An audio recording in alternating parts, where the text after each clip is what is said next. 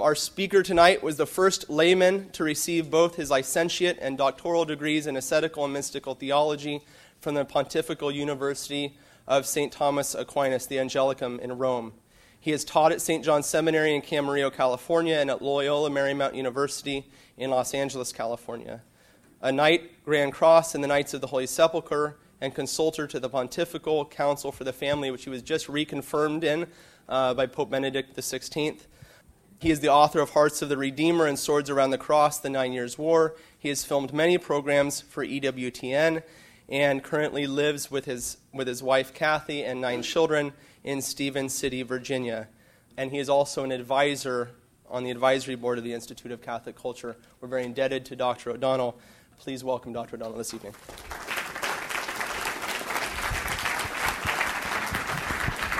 You can stick this in your pocket. Well, good evening to all of you. It's great to be back here and to see you all. And I'm so happy I'm not speaking in Lent. How many of you are still in the Christmas spirit? All right, I'm happy to see that because it's kind of hard not to be when you're doing Luke's infancy narrative. But I was happy to hear that we're still particularly in Easter, we're still in the Christmas season, very much so. And I think even in the Latin Church, there is that tradition of lingering it out, stretching it out till February 2nd, where I think that's the final day where you really do need to get rid of the Christmas tree at that time. But you can really stretch it out to February 2nd, Candlemas. And I know that because out at the college, the choir always sings Joy to the World as the entrance song on February 2nd. So, Merry Christmas to all of you. And I'm happy to be sharing a little bit of the Gospel of Luke with you today, or tonight rather, especially since the next topic that he actually assigned me, the fall of Jerusalem, is rather dark and dismal. There's a beautiful side to it, but it's a rather painful subject in more ways than one. So I'm very happy to be with you tonight. And so he wanted me to talk about the infancy narratives in St. Luke. And of course, that's just the first 2 chapters. So what I thought I would do tonight, if you have your Bible, just take it out, and I would just sort of go through verse by verse those first 2 chapters, talking about them, giving you some background, making some comments, and then at the end of that, we'll take a break, I understand, for like 3 minutes, so those who can't take it anymore can leave. And then there'll be a chance for questions. Does that sound good to everybody? All right. Since we've already invoked the Lord's blessing, let's talk a little bit about the Gospel of Luke and then jump right into it. Gospel of Luke is truly a remarkable work of literature, even prescinding from the fact that it is inspired literature. I remember some person once came up and asked, do you know of a good life of Christ that I could read? And you know what my answer would be? The Gospel of Luke. Have you tried the Gospel of Luke? Because it starts off with the infancy and goes all the way through. It is one of the most beautiful books ever written. And it's interesting that it's really written by someone who is a minor figure in Christian history, right? St. Luke. We don't know a lot about him. He's not Peter, Paul, he's not one of the apostles or anything like that. And yet he wrote the Gospel and Acts. About 1/4 of the text in our New Testament is by this man Luke. And it's important to remember that he is the only non-Jewish New Testament writer. Everything else in the New Testament is written by Jews. He is a Gentile. So in a very real sense, this should be sort of like our gospel, since we're all Gentiles here, I think. Maybe not, but okay, we're the new Israel too, that's true. But it is so beautiful because it is a gospel of prayer. It is a gospel of women, because there are a number of very significant women in this gospel, and Luke always makes a point of giving the names of these women in his gospel. It is also a gospel of mercy, in which the mercy of our Lord is communicated in such a profound, rich, and beautiful way. And it's also a great gospel of universality. Of course, Luke was a disciple of St. Paul, and the universality of the Christian message, that it's meant for everyone. Those are key themes that are found in this beautiful gospel. Now, if you open up your text, let's start with the prologue. We'll deal with the prologue, which are just verses 1 to 4. And it's beautiful because right at the very beginning, He tells you the occasion of his writing, the sources he's using, the method he's using, and the purpose he's giving you in his history. All in this first little compact thing. And scholars who look at this say, he was a very educated man. We know he was a doctor. As a matter of fact, there are a number of medical terms that are used only in Luke's gospel, which help identify him as a physician. But we know he could write beautiful, flawless classical Greek. As a matter of fact, the first 4 verses are very much like if you were to read classical Greek in Herodotus or Thucydides. It's that same type of form. But what Luke is telling us right at that beginning, that he's writing as a historian. Christianity is not a myth. It's not something that was invented out of the East. He's writing as a historian about real people, real events that took place. And so he starts off, inasmuch as many have undertaken to drop a narrative concerning the things that have been fulfilled among us. Now notice that. That's a big thing for him. Things that have been fulfilled. All the expectation in the Old Testament, all of the prophecies, even from the pagan point of view, the longing in the human heart, that deep longing for love, all of these are finding in fulfillment. He says, even as they who were from the beginning were eyewitnesses and ministers of the word, have handed them down to us. So he tells you why he's writing, his purpose. He's basing it upon people who were eyewitnesses. People who saw what? Real people, things that really happened. And they were ministers of the word from the very beginning and have handed them down to us. Then he also says, I also have determined, after following up all things carefully from the very first, to write for thee, most excellent Theophilus, an orderly account, that thou mayest understand the certainty of the words in which thou hast been instructed. Do you see how Luke is concerned about truth? Do you pick that up as you listen to those words, and hopefully that resonates with you? He's very much concerned about the certitude of what Theophilus. Now, we don't know who Theophilus was. Most excellent was a title you would give to a high-placed Roman official. A procurator would be called most excellent. All right? But the words that he's been instructed, now notice that this is a very important passage for us. He talks about those things that have been handed down to us. That's where we get our word traditio, tradition, things that are handed down to us. Notice also that Theophilus has already been instructed in the truths of the faith, and that the gospel was preached orally. People were catechized orally even before it was written down as it is in this document. Does that make sense to everybody? Why is that important? Because the thing that's on the scene first is the church. The church comes first, and then the church receives the gospel, and then the church preaches the gospel, and then the gospel is written down. A lot of times people think, oh, the Bible comes first, and then the church comes out of the Bible. Wrong. It's the exact opposite. The church exists, receives the word, communicates the word, and then the gospels come out of the church. So this beautiful account. Now that prologue is written in this beautiful sort of precise classical Greek. Now it's very interesting. As soon as you get into verse 5, that changes. And a lot of scripture scholars say the reason it changes is because Luke is no longer writing in sort of classical Greek here. He's going back to Hebrew sources, conversations that he had. He's talked to people who were eyewitnesses.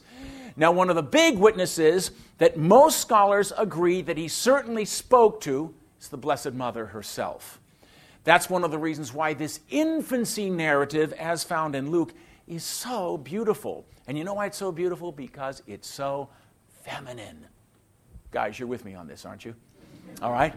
It's very, very feminine. Unlike Matthew, that emphasizes Joseph and sort of the official Jewish charismatic proclamation of the gospel, here you have a very feminine touch. Everything's intuitive.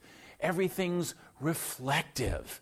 And there's a beautiful sensitivity that seems to come from the fact that Luke himself, since he said he followed everything up carefully, even with those who were eyewitnesses from the very beginning. Remember, Mary doesn't just die after Jesus dies, right? She lives for a considerable period of time. And you don't find her as a minor figure. Remember the day of Pentecost? Where are the apostles? They're in the upper room with Mary. She's sitting in the center. She's the mother of the church. Now, if you were going to write a life about someone who was the Son of God, who would you talk to? You'd talk to the mother.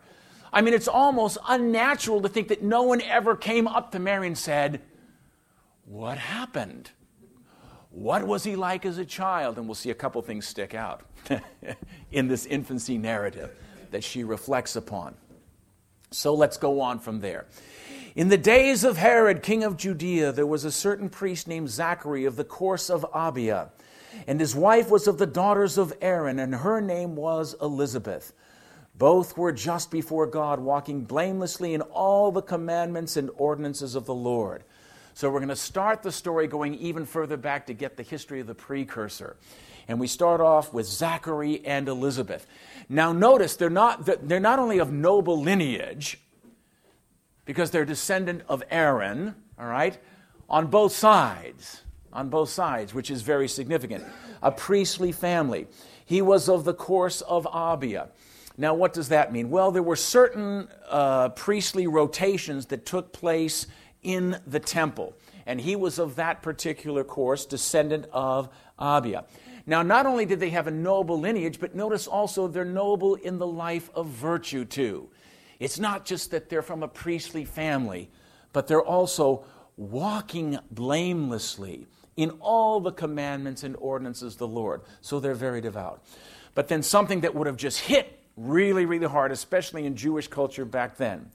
But they had no son, for Elizabeth was barren and they were both advanced in years. That was like total failure. Do you know if you did not have a son, did not have a child, that was grounds for divorce in Jewish culture back then. That was a great cross to bear. Now, the fact that they never did divorce shows you something about the beauty of the love between those two. They had never had a son, and he could have divorced, but they stayed together. But that was a cross. Now, it came to pass, let's continue on, while he was officiating in the order of his course as priest before God, according to the custom of the priest office, that he was chosen by lot to enter the temple of the Lord to burn incense. Now, this is a big thing. There would have been about 20,000 priests in Israel back at that time. And so the likelihood of you being selected by lot to enter temple and burn incense would have been rare. Not everyone got to do that. The high priest, the great high priest, went in on the Day of Atonement actually into the Holy of Holies, and it was such a terrifying thing that they actually tied a rope around his leg as he went behind the curtain into the presence of the Lord God, seeking pardon for the people's sins. And in case he died in there, they had the rope around the leg so they could pull him out, because no one else wanted to go in there. Sort of a spiritual Wizard of Oz, you know. Pay no attention to the man. No, okay, sorry. Bad joke. Erase that from the tape. All right. But you get the sense. It was a sense of the aloofness and the power and the majesty of God. Now, you have to know a little bit about the temple. We'll talk more about the temple next time I come back. But there was about a 60-foot long rectangular building, and then there was a perfect cube behind that, and there was the great curtain that separated the Holy of Holies from the temple. And you had 5 of those large menorah candlesticks that were lit. And then right in front of the curtain was the altar of incense, where they would burn incense. And just off to the right was the altar of the showbreads, where every morning they would bake the breads for the 12 tribes, and they would be set there to give glory to the Lord God. Now, incense was burned either very early in the morning or at sunset. That was the hour of sacrifice, early in the morning or early in the evening. We're not really told what the time was, but it was just the time to burn incense. I think it was morning. But that's because we're talking about newness, good news, etc. So I think it was probably the morning incense. Now, none of the people could go in there. And none of the priests went in there unless you were selected to be the one guy to burn incense. So this would have been, as a priest, to have gotten the lot, by lot, to be chosen to be the one to burn incense. This would have been an incredibly fulfilling, joyful moment for him as he walks in there with the incense before the curtain to burn it in front of the Holy of Holies. Now, of course, it helps you to understand the fact that no one else is supposed to be in there. All right? So if you're in there alone doing this and then suddenly someone speaks to you, you can see why you would almost jump out of your skin. What's going on here? This is my day. No one else should be here. All right? And the whole multitude of the people were praying outside at the hour of incense. And the incense symbolizes the prayer of the people of God ascending up into heaven. And there appeared to him an angel of the Lord standing at the right of the altar of incense. And Zachary, seeing him, was troubled, and fear fell upon him. In the presence of the angel, of course, this angel manifests the glory of God. There's probably a natural fear, like, why is he here? But then also in terms of his countenance and message, this would have been something that would have been terrifying.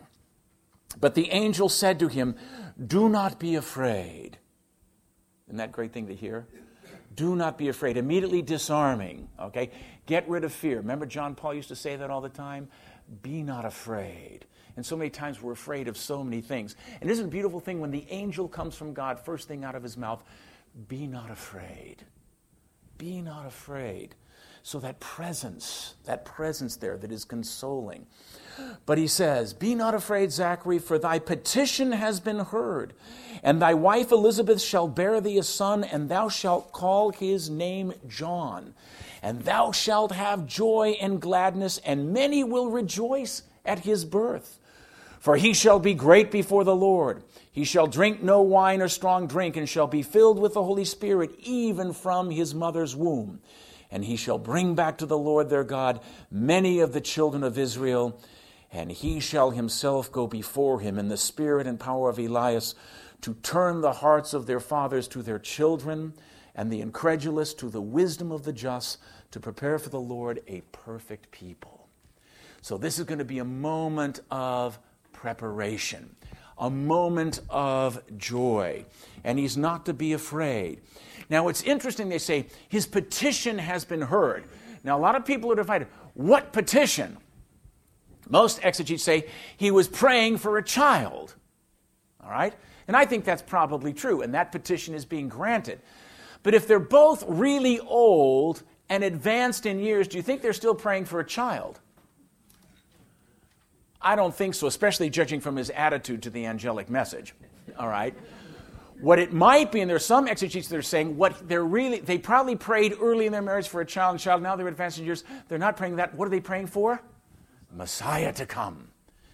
And so in a certain sense, he's getting even more than he had prayed for. He's going to get a child, and he's going to get a child who will also be the Son of God. You know, God is never down in generosity. If he was just praying for a child, he's not only going to get a child, he's also getting another child, and his kid's going to be the precursor. So the answer to this prayer is going to give him joy. And joy, why? Because so many people will rejoice at his birth. Notice how many times, just like St. Paul in his letter to the Philippians, joy, rejoicing. Joy is always the fruit of the Holy Spirit, the presence of the Spirit.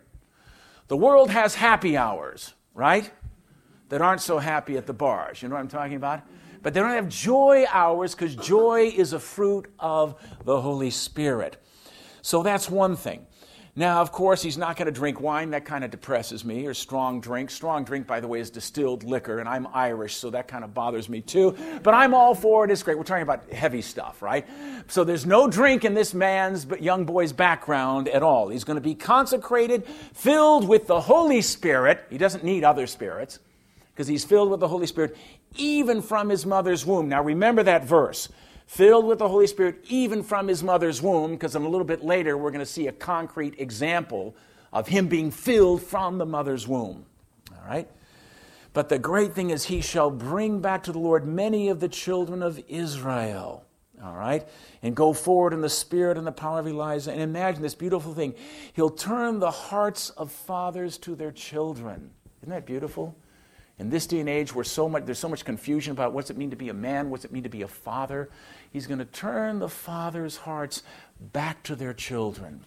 It means there's something been frozen. There's something missing here. So once again, restoring relationships in the family. And of course, isn't that cool? Fathers' hearts to their children, of course, what's he going to get? A child. He himself is going to be a father. See, the more you spend time with this, the more you prayerfully think about it, it just gets deeper and deeper and richer. On a supernatural level and even on a human level, he's going to rejoice because of this child. All All right? And the incredulous will be brought to the wisdom of the just. Those who resist, those who do not believe, will finally be brought to the wisdom of the just, of those who believe, those who live the faith and are living in a righteous way. And that will be a glorious thing, and the Lord will have a perfect people prepared for him. And Zachary said to the angel, "How shall I know this? For I am an old man, and my wife is advanced in years." Okay, not the right thing to say. And the angel answered and said to him, "I am Gabriel, who stand in the presence of God, and I have been sent to speak to thee and to bring to thee this good news. And behold, thou shalt be dumb and unable to speak until the day when these things come to pass, because thou hast not believed my words, which will be fulfilled." There's that word again, fulfilled, which will be fulfilled in their proper time. All right. What's the problem? What's the problem? He clearly believed in the angel, but it seems that he might have doubted God's almighty power to work this. And there are Old Testament precedents, aren't there? I mean, he's a priest. Did he know his Old Testament? Did he know Abraham and Sarah? And there are other examples too, Hannah and people like that. Okay, so he seemed to doubt there. And so because of that, he struck dumb. He can't speak. Now imagine, guys, if you could not speak for over 9 months. Have you ever done a silent retreat for a weekend? They say women are talkers. I want to tell you, all right? Get the guys to be quiet for 3 days, and when you have that meal, when you're ready to go, it's just, wah, wah, wah, wah, wah. How about them bears? Who do you think won? Da, da, da, da. Totally non-substantive, because guys are frivolous. We know that, but that's okay. The women still love us anyway. I don't know why. So he doubted. And so it's interesting that the sign, it's not so much a punishment as it is a sign that he will be unable to speak. All right? The tongue is tied by lack of faith. When the faith is restored, the tongue will be untied, as we will see, when all things come to pass. But you realize that all things is not just the birth. It's the birth in the chosen people, because it's the circumcision moment that actually unties the tongue, as we will see. And the people were waiting for Zachariah, and they wondered at his tarrying so long in the temple. But when he did come out, he could not speak to them, and they realized that he had seen a vision in the temple. And he kept making signs to them, but he remained dumb, unable to speak because of this. So we go on. And it came to pass, when the days of his service were completed, that he departed to his own house. Now, in the days of the service, you were expected to be celibate. If you were a priest, you lived celibacy while you were at the temple. You had no relations with a woman. So, days of the service done, he goes home. Obviously, they had relations. Now, after 3 days, Elizabeth, his wife, conceived, and she secluded herself for 5 months, saying, "Thus has the Lord dealt with me in the days when he deigned to take away my reproach from among men." Imagine what a cross this must have been for her. All of her life, married, and never a child. And sometimes God allows that. But a lot of times, like John Paul observed once, that there was an even greater blessing, a greater calling that you're being called to if you're not being blessed with children. All right? But that's part of the whole discernment. But her, in her old age, now conceives a child. Pregnancy is tough on any woman at any time, right? It's difficult. Babies are great. Pregnancy is a drag. That's what my wife, anyway. Okay. If you get morning sickness, she called it morning sickness, but it was all-day sickness for 5 months with the first. It did get a little better as we went on. I think boy pregnancies are worse than girl pregnancies. I don't know why that is, but anyway. So the reproach taken away. So already there's joy.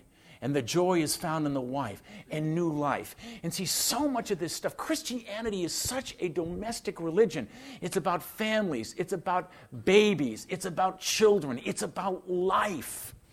And that's why John Paul wrote that Evangelium Vitae, the gospel of life. And Luke was one of the great inspirations of that, because it is so filled with life, supernatural life and natural life. Because remember, grace builds upon nature, as St. Thomas tells us. Now we go on from there. That was 5 months she hides herself away. Now in the 6th month of what? Her pregnancy. See, everything's revolving around life and the child and precursor. Isn't that beautiful? So even when we talk about God coming, it's related to Elizabeth's pregnancy. Isn't that beautiful? God is so into the domestic church. Really is. He's really into this. I mean, he didn't have to come himself into a family, but he chose to. That in itself should tell us so much about the importance of family and our relationships with one another, and why when there is brokenness and woundedness in family, one of the great things that Christian vocation should be is to bring healing and to bring people back together again. Just like Zachary and Elizabeth were brought together again, and in their old age find the joy of this incredible blessing coming from God. Now in the 6th month, the angel Gabriel, same one that went, so we have these sort of parallel images in Luke, all right, was sent from God to a town of Galilee called Nazareth. A city so obscure, it's never mentioned once in the entire Old Testament. Total obscurity. I mean, the humility of God. I mean, the more you go into this, the more we look at this, the incredible humility of God. Everything that he does just constantly is revealing this phenomenal humility. When he finally holds up the 2 virtues that he wants everyone to learn, he points to his own heart. What does he say? Learn of me, for I am meek and humble of heart. His 2 greatest virtues, meekness and humility. This is the God-man. All right. So to Nazareth, a nothing, to a virgin betrothed to a man named Joseph of the house of David. And the virgin's name was Mary, Miriam, the exalted one. Of course, she is the exalted one, but she's the one who is the most humble. And of course, Luke here used the word for strict virgin. She was a virgin. She had had no relations with a man. And when the angel had come to her, he said, "Hail, full of grace, the Lord is with thee. Blessed art thou among women." With all deference to our Protestant brothers and sisters, there is no woman in the Old Testament anywhere who's addressed like that. This is the biblical foundation for the dogma of the Immaculate Conception. The angel comes, and even though the angel has a superior nature in the order of nature, looking at Mary says, "Hail, full of grace, full of divine favor, full of divine life." All right? The Lord is with thee.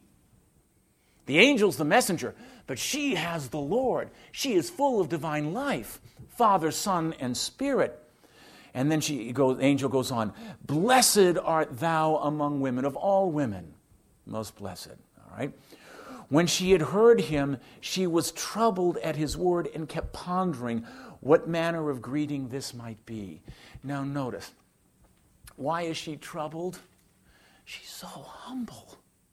You know, when you meet people who are really humble, when they're praised, it's almost like, what? You know, she doesn't spend a lot of time thinking about herself. She says, what could that mean? That's what she's troubled at, all right? And she keeps pondering, and this word for pondering implies a serious, intense reflection. She's dwelling. How long was the Annunciation? We don't know. But it might have lasted for a period of time. So she reflects upon this, ponders, what does this mean? She's already filled with the Holy Spirit. An angel appears and addresses you this way. Can you see how this would just be caught up in this beautiful reflective moment as God's messenger, radiating God's glory, and yet the angel, who is God's messenger, and she recognizes Gabriel as God's messenger, speaks of her as filled with grace, most blessed among women. Remarkable.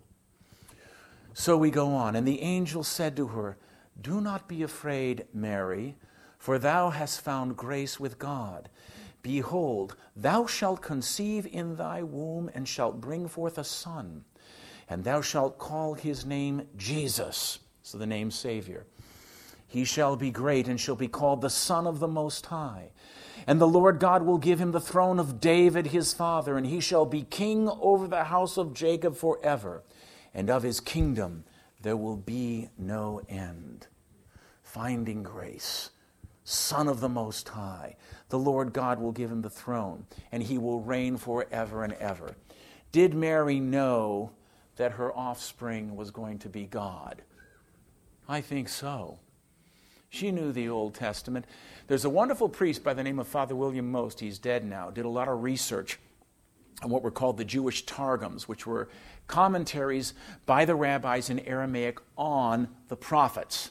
And these were read in all of the synagogues, 2nd century, 1st century BC. And boy, some of those rabbis got a sense that this Messiah, when he came, was going to be a divine being. Like, they struggled because they didn't understand the Trinity. But then when they would read passages from Isaiah, we're not that far removed from Christmas, so remember your handle, right? And he shall be called Wonderful, Counselor, the Mighty God. He will be called Yahweh. What does that mean? You see, the rabbis, they don't have the full knowledge of the Trinity, but he must have this man will have a special, he will be divine in some way. All right? And yet Mary, who is, remember, filled with grace, now has this message from an angel. But Mary said to the angel, "How shall this happen since I do not know man?" Meaning having no relations with a man. It implies that a lot of commentators believe she had a vow of virginity. It would not have been uncommon at this time. Other people had taken vows of virginity, but that can be maybe something we can deal with in the question and answer. Now notice, this is not a denial like you get with Zachary. It's, how will this be? I know you can do it. How will this be? She is the woman of faith.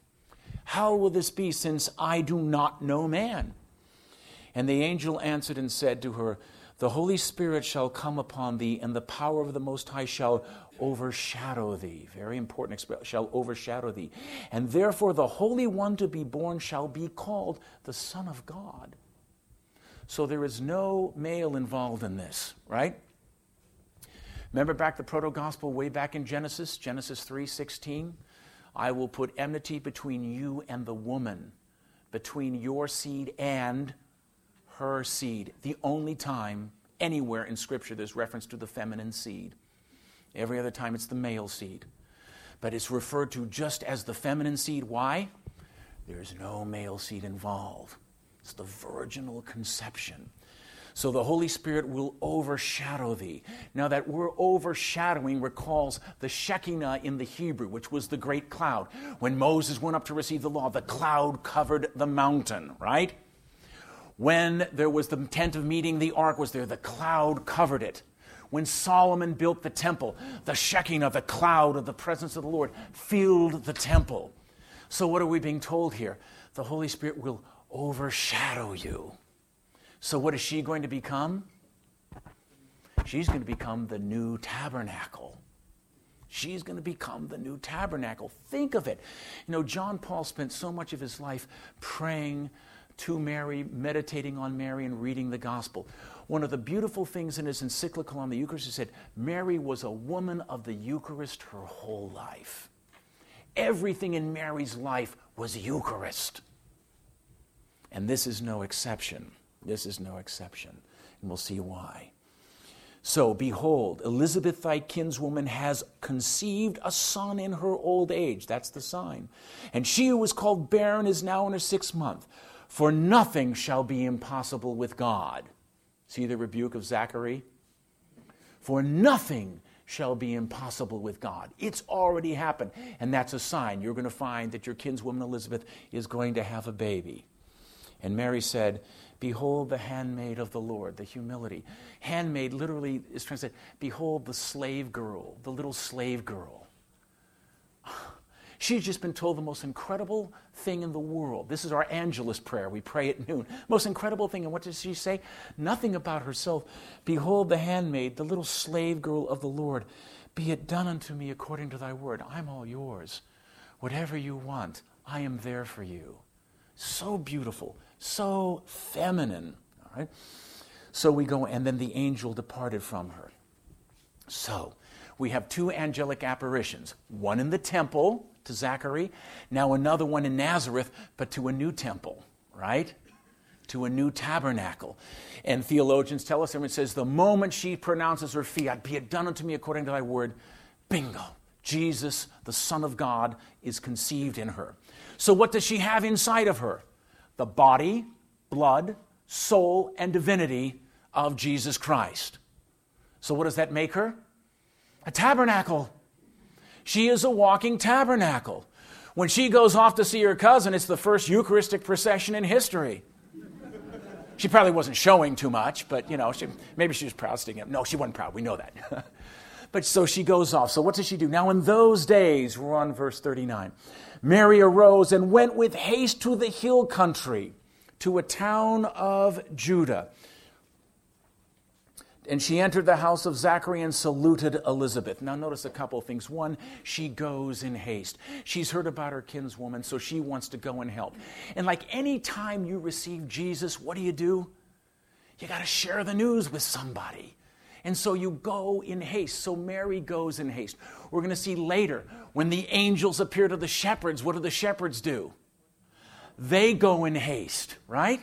When God's grace is given, we are strengthened. We are given power, right? And so Mary goes in haste to share what? The good news of this gospel, the joy of the news about Elizabeth and about herself. And she salutes Elizabeth. And it came to pass when Elizabeth heard the greeting of Mary, that the babe in her womb leapt. And Elizabeth was filled with the Holy Spirit and cried out with a loud voice, saying, Blessed art thou among women, and blessed is the fruit of thy womb. And how have I deserved that the mother of my Lord should come to me?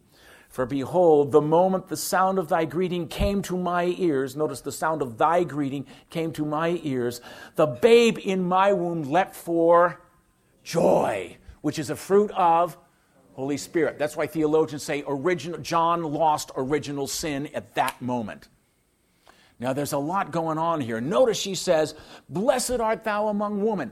The same thing that the angel said to her, right? So she's praised by angels and she's praised by human beings, by Elizabeth, with the same beautiful greeting. Blessed among women. She's the glory of our race and the glory of the angels. So much is revealed. Now notice again, this is a scriptural foundation of to Jesus through Mary, right? Because it's when Elizabeth hears whose voice? Mary's voice, that the Holy Spirit is communicated and the babe in her womb leaps. Why? Because Mary has within her what? The body, blood, soul, and divinity. The Lord is present. Mary makes Jesus present. Mary brings us to Jesus.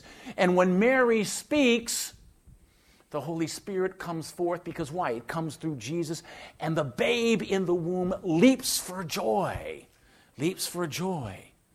And that's interesting because you're going to find the Holy Spirit again at Pentecost with Mary right there in the center. The Mater Ecclesia, the mother of the church. And so she goes on, the moment I heard your voice, the babe in my womb leapt. And then she goes on to say, and blessed is she who has believed, because the things promised her by the Lord shall be accomplished. Notice it's not, you're the mother of a fetus or an embryo or anything like that. She's the mother of my Lord. Mother of my Lord. Recognizing the divine presence within her. And it is a cause for joy. And Mary is what? She who has believed, contrasted with Zachary, who did not believe. So she is the one who believes.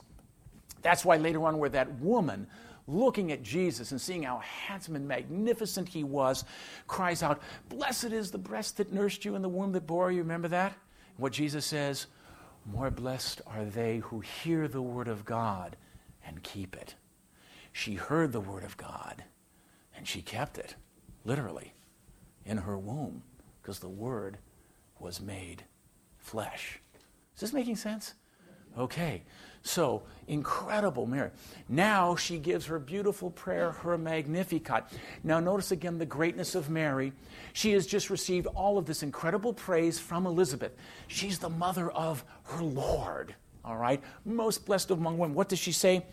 My soul magnifies the Lord. See? Who's she immediately turning attention to? Away from herself. My soul magnifies the Lord. You look at me, may it magnify him. All right? My spirit rejoices in God my Savior, because he has regarded what? The lowliness of his handmaid. For behold, henceforth all generations shall call me blessed. Can there be anything more incongruous than someone who claims the name Christian who doesn't say, Hail Mary, full of grace, the Lord is with thee.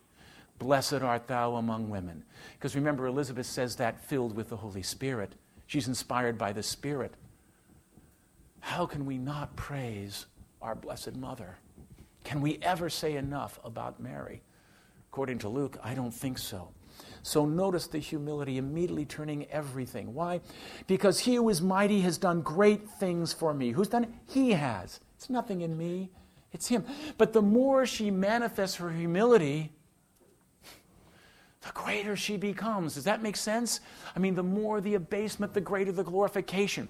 That's why even at the Feast of the Baptism, Jesus is debased. He looks like a sinner. He goes down in the water. He humiliates himself. He looks like a sinner, just like he will on the cross. But what do we hear the Father say? This is my beloved Son, in whom I am well pleased. Isn't that incredible? All right, so we go on from there. And his mercy is from generation to generation. Holy is his name on those who fear him. He has shown might with his arm and has scattered the proud in the conceit of their heart. He has put down the mighty from their thrones and exalted the lowly. He has filled the hungry with good things, and the rich he has sent away empty. He has given help to Israel his servant, mindful of his mercy. Notice 2 times she says, mercy, mercy. His merciful love. I mean, a God who can become a baby, a God who can become incarnate in Mary's womb. What else do we need? Talk about merciful love. Sometimes when Jesus is doing the public ministry, it's too big, but everybody can get their arms around a baby.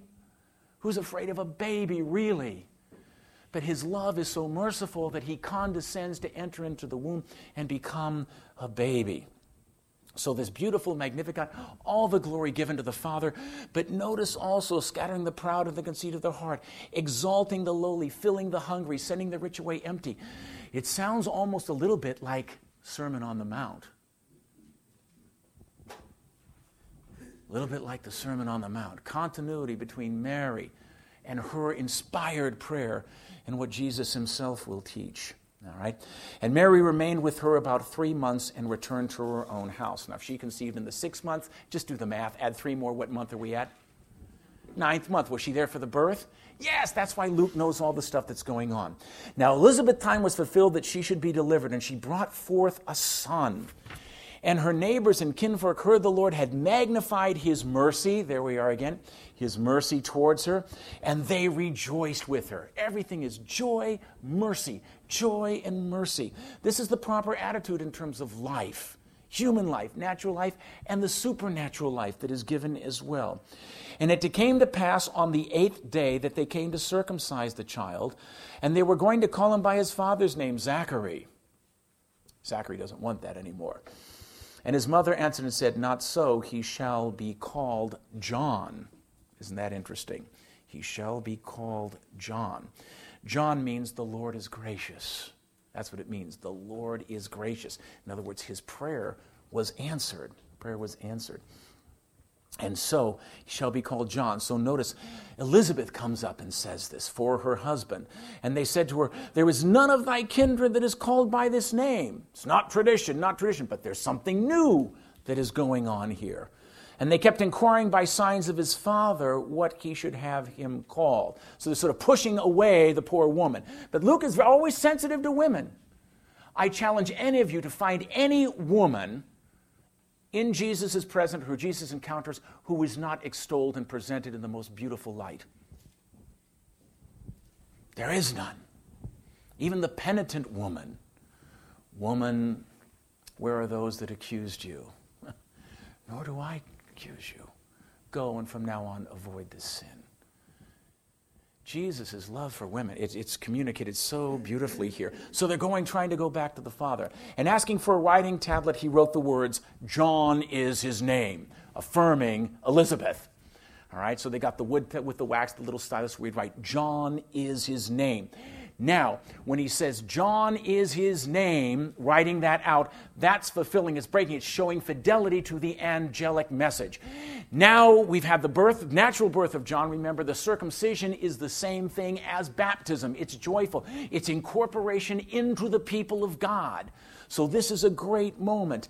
And right at this moment, as soon as this happened, they all marveled, and immediately his mouth was opened. See, he's faithful. He does what the angel said. His mouth was open and his tongue loose, and he began to speak, blessing God. And fear came on all their neighbors. And all these things were spoken abroad in the hill country of Judea. And all who heard them laid them up in their hearts, saying, "What then will this child be? For the hand of the Lord was with him." Isn't that incredible? First of all, a woman of this age bearing a child, then breaking with the name. Then the man who for 9 months could not speak at all suddenly says his name is John, gives the name, supporting the wife. There's something in there about marriage too. Supports the wife, and then suddenly he can speak. Now think about it. You haven't spoken for 9 months. What has he been thinking about for 9 months? 9 months. After his saying, how's that going to happen? I'm an old man. All right? What does he say? And Zachary, his father, was filled with the Holy Spirit, just like his wife was now, and prophesied, saying, "Blessed be the Lord, the God of Israel, because he has visited and wrought redemption." You see how this is a total act of reparation now. He just glorifies God. The whole first part of this Benedictus is an expression of thanksgiving to God, and then the latter part, because he's filled with the Holy Spirit, is prophetic. He prophesies about his Son. So the glory to God. Blessed be the Lord, the God of Israel, because he has visited and wrought redemption for his people, and has raised up a horn of salvation for us. A horn in biblical language means strength, power, all right? In the house of David his servant, as he promised through the mouth of his holy ones, the prophets from of old, salvation from our enemies and from the hands of all who hate us, to show mercy, again notice mercy, to show mercy to our forefathers, and to be mindful of his holy covenant, of the oath that he swore to Abraham our father that he would grant us, that delivered from the hands of our enemies we should serve him without fear, in holiness and justice before him all our days. That's the hymn of thanksgiving. You know, gratitude, as Chesterton said, is the greatest of virtues. And it's something that should always characterize us in the Christian life. When we ever get into the pity party moment, woe is me, how bad it is for me, just start thinking about your life, that we can walk, that we can talk, that we have clothing, that we can see this freezing snow out there. But all of these things everything is a gift. Everything is a gift. And so after 9 months, he realizes that and realizes what a supreme gift this is. Now after the thanksgiving, he starts to prophesy. "And thou, child, shall be called the prophet of the Most High." He knows who is in Mary's womb. "The prophet of the Most High, for thou shalt go before the face of the Lord to prepare his way, to give his people knowledge of salvation through the forgiveness of their sins." The forgiveness of sins. That's why Christ comes, because we need to be forgiven our sins. "Because of the loving kindness of our God, wherewith the Orient from on high has visited us, to shine on those who sit in darkness and the shadow of death, to guide our feet into the way of peace." And the way of peace is the way of God. You find peace, shalom, in the presence of God. Now remember what the state of the world was at this time. The darkness, the sin.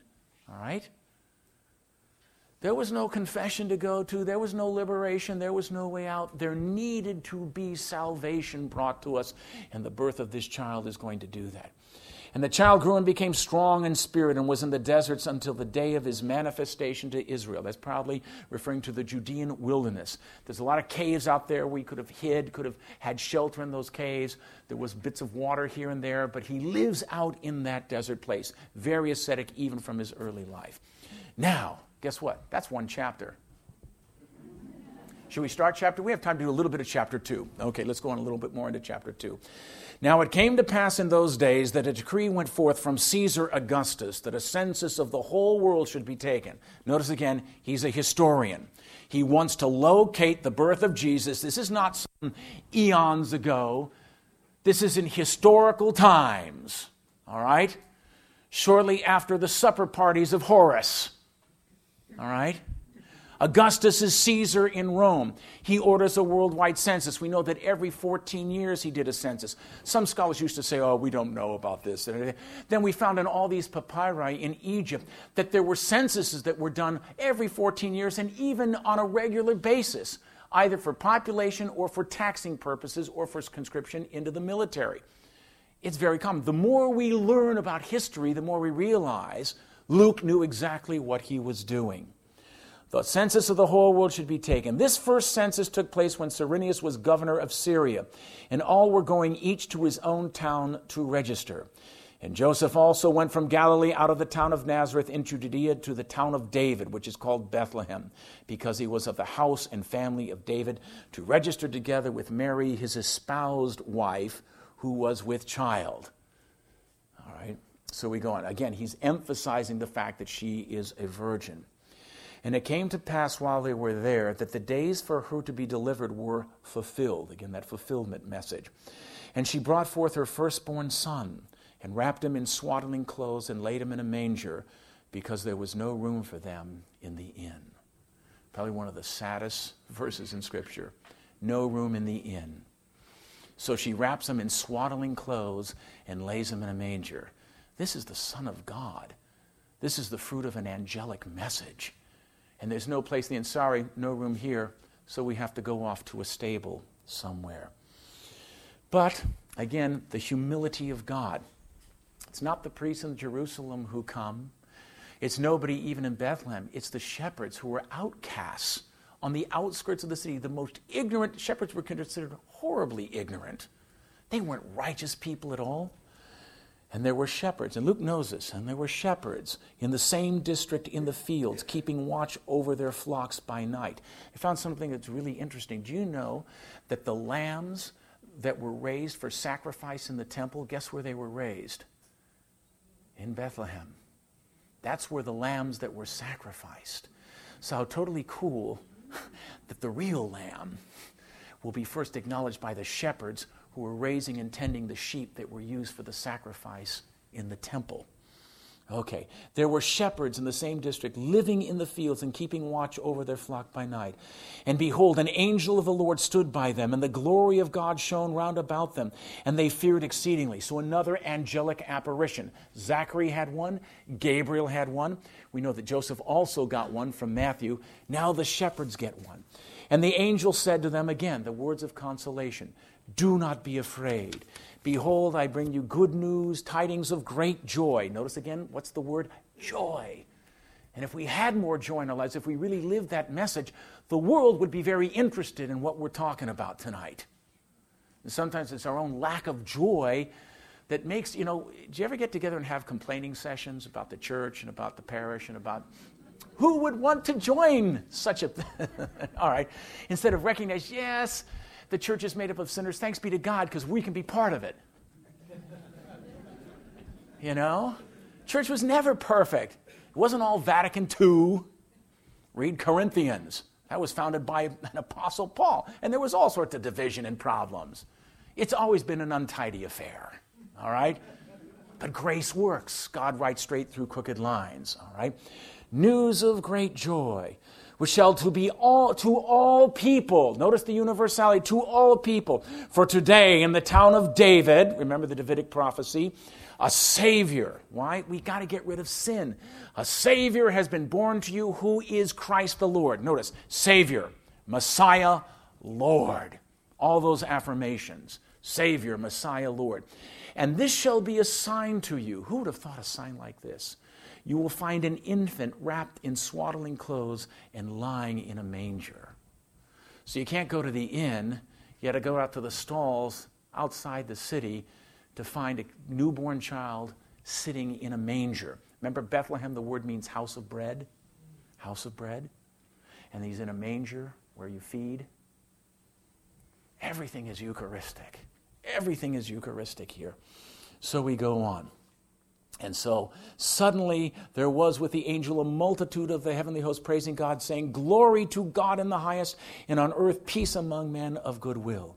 And it came to pass when the angels had departed from them into heaven, that the shepherds were saying to one another, let us go over to Bethlehem and see this thing that has come to pass, which the Lord has made known to us. So they went with haste, just like Mary, and they found Mary and Joseph and the babe lying in the manger. So that's the sign. And when they had seen, they understood what had been told them concerning this child. And all who heard marveled at the things told them by the shepherds. But Mary kept in mind all these things, pondering them in her heart. Bethlehem, one of the things that Dr. Carroll mentions, a special grace, maybe going back to the shepherds understood, and they probably became the first Christians. But Bethlehem has always remained a Christian city. Do you know that down through history? Even to this day, it is a Christian city. When the Crusaders came there in the First Crusade, the one town that opened its doors and gave them everything they needed was Bethlehem. You know why? It remained a Christian city. And it still is to this day. I don't know if that's a special grace given by the Lord because of his birth, but it remains a Christian city down to this very day. All right? And the shepherds returned glorifying and praising God for all they had heard and seen, even as it was spoken to him. Does that make sense to everybody? I don't think I'm going to be able to get through the rest of it. I'm pretty much... I have 5 minutes? Okay, 5 more minutes? Okay, I'm going to go kind of quick then, all right? Because I want to finish. All right. Now, when the 8 days were fulfilled for his circumcision, his name was called Jesus, the name given him by the angel before he was conceived in the womb. The holy name of Jesus, Yahweh saves, because he comes as our Savior. Because the world is lost in darkness and he is the light, he is the Savior. And when the days of her purification were fulfilled according to the law of Moses, they took him up to Jerusalem to present him to the Lord. As it is written in the law of the Lord, every male that opens the womb shall be called holy to the Lord, and offer a sacrifice according to what is said in the law of the Lord, a pair of turtle doves and 2 young pigeons. So they go up to offer him in the temple. This would be her purification 40 days after giving birth. And so they go up. Now just imagine, she's bringing her son to present him to the temple. You think of all the lambs, all the oxen, everything sacrificed throughout the history of the Old Testament, right? It's nothing compared to what Mary now brings to the temple, right? But you see what she's bringing is a Eucharistic offering. Because she's bringing to the temple, to the house of God, what? The body, blood, soul, and divinity of Jesus Christ. And it's the greatest offering. And so she brings the Son back to the Father. It's the greatest offering in salvation history, replacing everything that was done in the Old Testament in a supremely perfect way. And that is why, behold, there was in Jerusalem a man named Simeon, and this man was just and devout, looking, just like the shepherds were looking for the consolation of Israel, and the Holy Spirit was upon him. And it had been revealed to him by the Holy Spirit that he should not see death until he had seen the Christ of the Lord. And he came by inspiration into the temple, into God's house. And when his parents brought in the child Jesus to do for him according to the custom of the law, he also received him into his arms and blessed God, saying, what a moment this must have been. Now thou dost dismiss thy servant, O Lord, according to thy word in peace. Now again, remember, shalom means you're in the presence of God. You dismiss your servant in peace, because my eyes have seen thy salvation, which thou hast prepared before the face of all people, a light of revelation to the Gentiles and the glory for thy people Israel. So again, that universality. Light for the Gentiles and the glory of your people Israel. And his father and mother were marveling at the things spoken concerning him. Why are they marveling? Because again, the Holy Spirit is operative and working, and someone who they don't even know comes up and recognizes the child. So it's that presence of the Holy Spirit that is being operated. And Simeon blessed them and said to Mary his mother, behold, this child is destined for the fall and rise of many in Israel, and for a sign that shall be contradicted. Now Mary knew the Psalms. She knew what she knew there was going to be a suffering Messiah. And thy own soul a sword shall pierce, that the thoughts of many hearts may be revealed. Now there's 2 words in Greek for sword.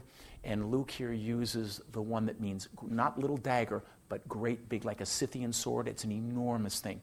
This suffering was going to rip her apart. And remember, she's so humble, she's so pure, she is so immaculate. The greater the purity, the greater virtue, the greater the pain, right? When you really encounter evil and suffering, and it doesn't make sense, all right? Even though she knows with faith. Now, of course, it's interesting to note that this presentation, this is a joyful mystery in the Rosary, right? Doesn't sound very joyful when you hear your son's going to be a comforter. But think about it for a second. Think about it. It tells us so much about Mary and about love, and I'll have to end with this. When you really love someone, you really want to be with that person, right? And if there's someone that you really love is suffering and is going through horrible pain, what's the one thing you really want to do? You want to share in that pain. So if as a mother she hears about the suffering of her son, and it's going to be a sign that's going to be contradicted, when Simeon says, and the sword will also pierce your heart, what does she say? Be it done unto me according to thy word. I can suffer with my son. That's why it's a joyful mystery. Anyway, let's end with a prayer. All right. In the name of the Father, and the Son, and of the Holy Spirit, amen. Hail Mary, full of grace, the Lord is with thee. Blessed art thou among women, and blessed is the fruit of thy womb, Jesus. Holy Mary, Mother of God, pray for us sinners, now and at the hour of our death. Amen. In the name of the Father, Son, of the Holy Spirit. Amen. Thank you.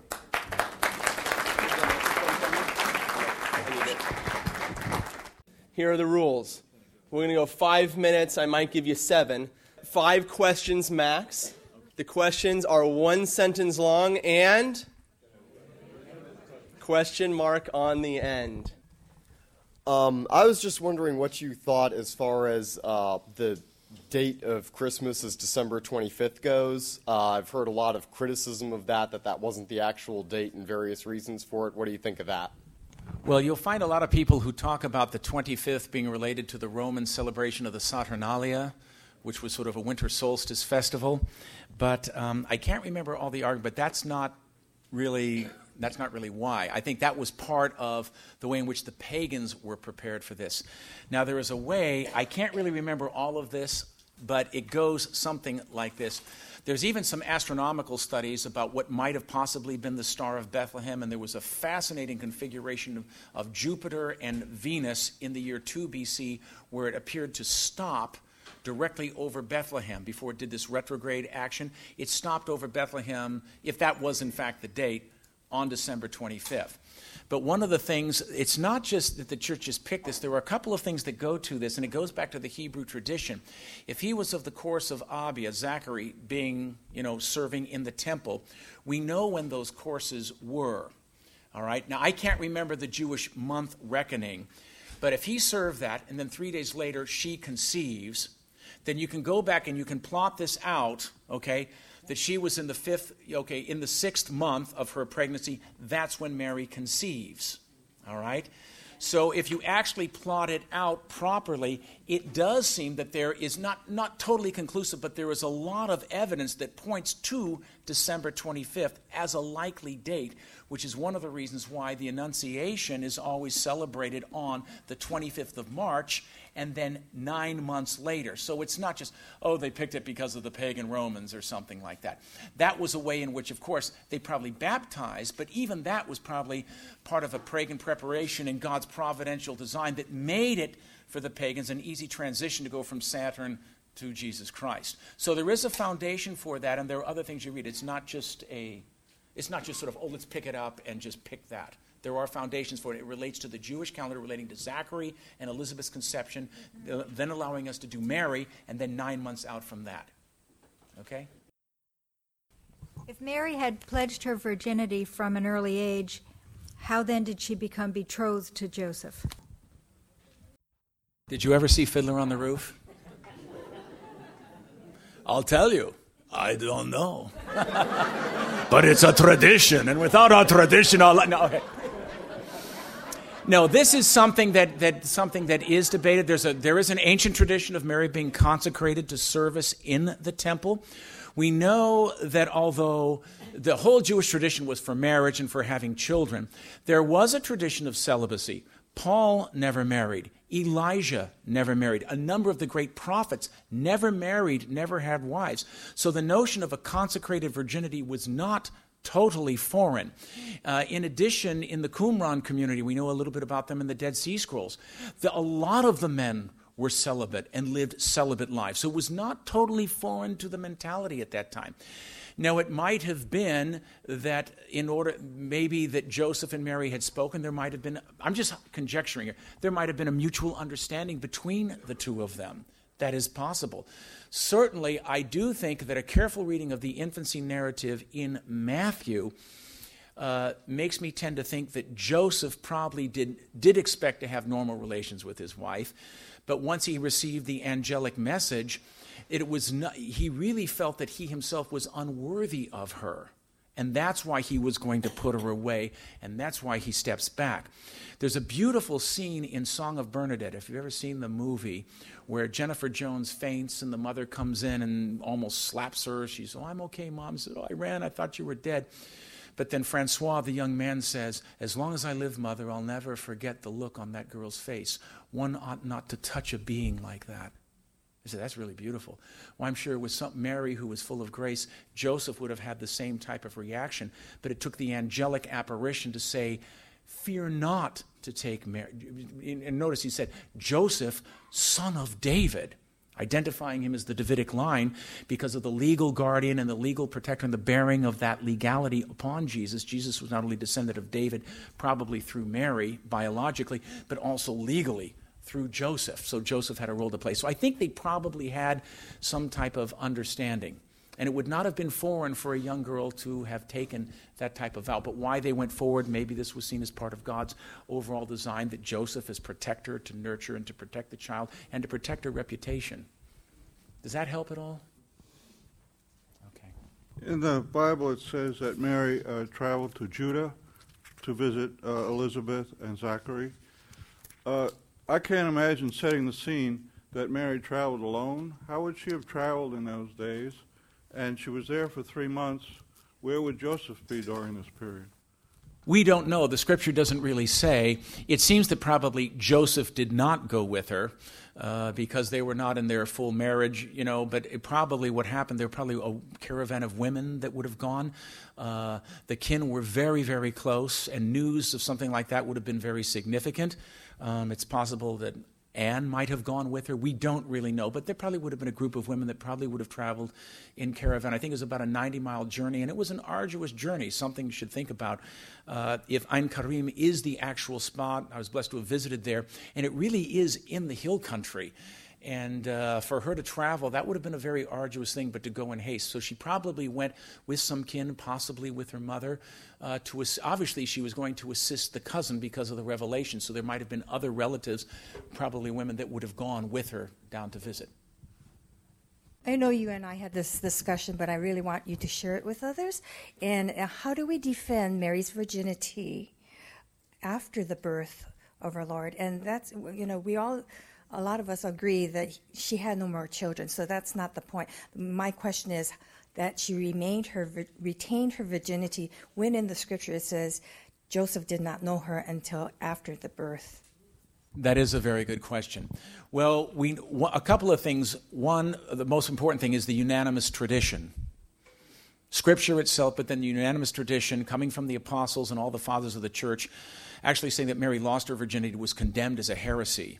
And this is not just, a Protestant thing. Luther, Calvin, many of the Protestant revolutionaries believed fervently in Mary's virginity and did not allow people to cast aspersions upon that.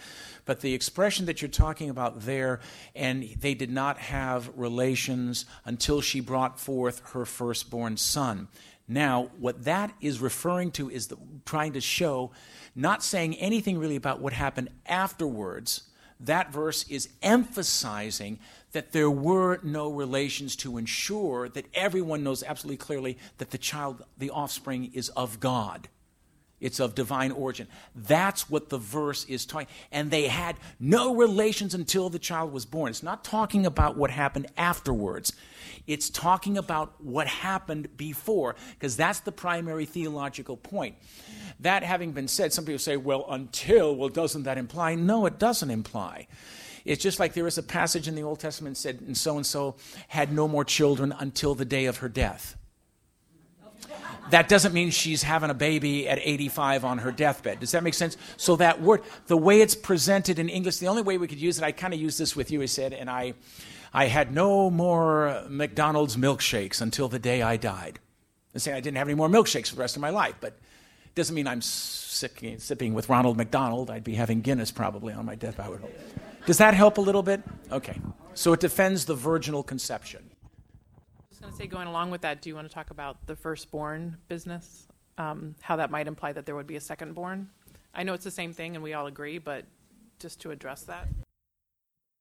Yeah, the firstborn, the expression firstborn is an honorific title enshrined in the old law going back to Leviticus. So to say Jesus was firstborn in no way implies that there were other children. What it points out is his dignity as the firstborn, the male that opens the womb, and so therefore he was specially consecrated to God. So it's an honorific title. It says nothing about what happened afterwards. A lot of times in some evangelical circles where they'll try to use this, these things can be easily refuted because they'll talk about, the brethren of the Lord, they'll talk about James and things like that. And what you'll find out is that those people are identified as being descendant of Mary of Clopas. So they're not even, the scripture itself refutes that position. So firstborn is an honorific title since he bore special consecration to the Lord God as being the firstborn that opened the womb. Thank you, Dr. O'Donnell, very much for being with us tonight.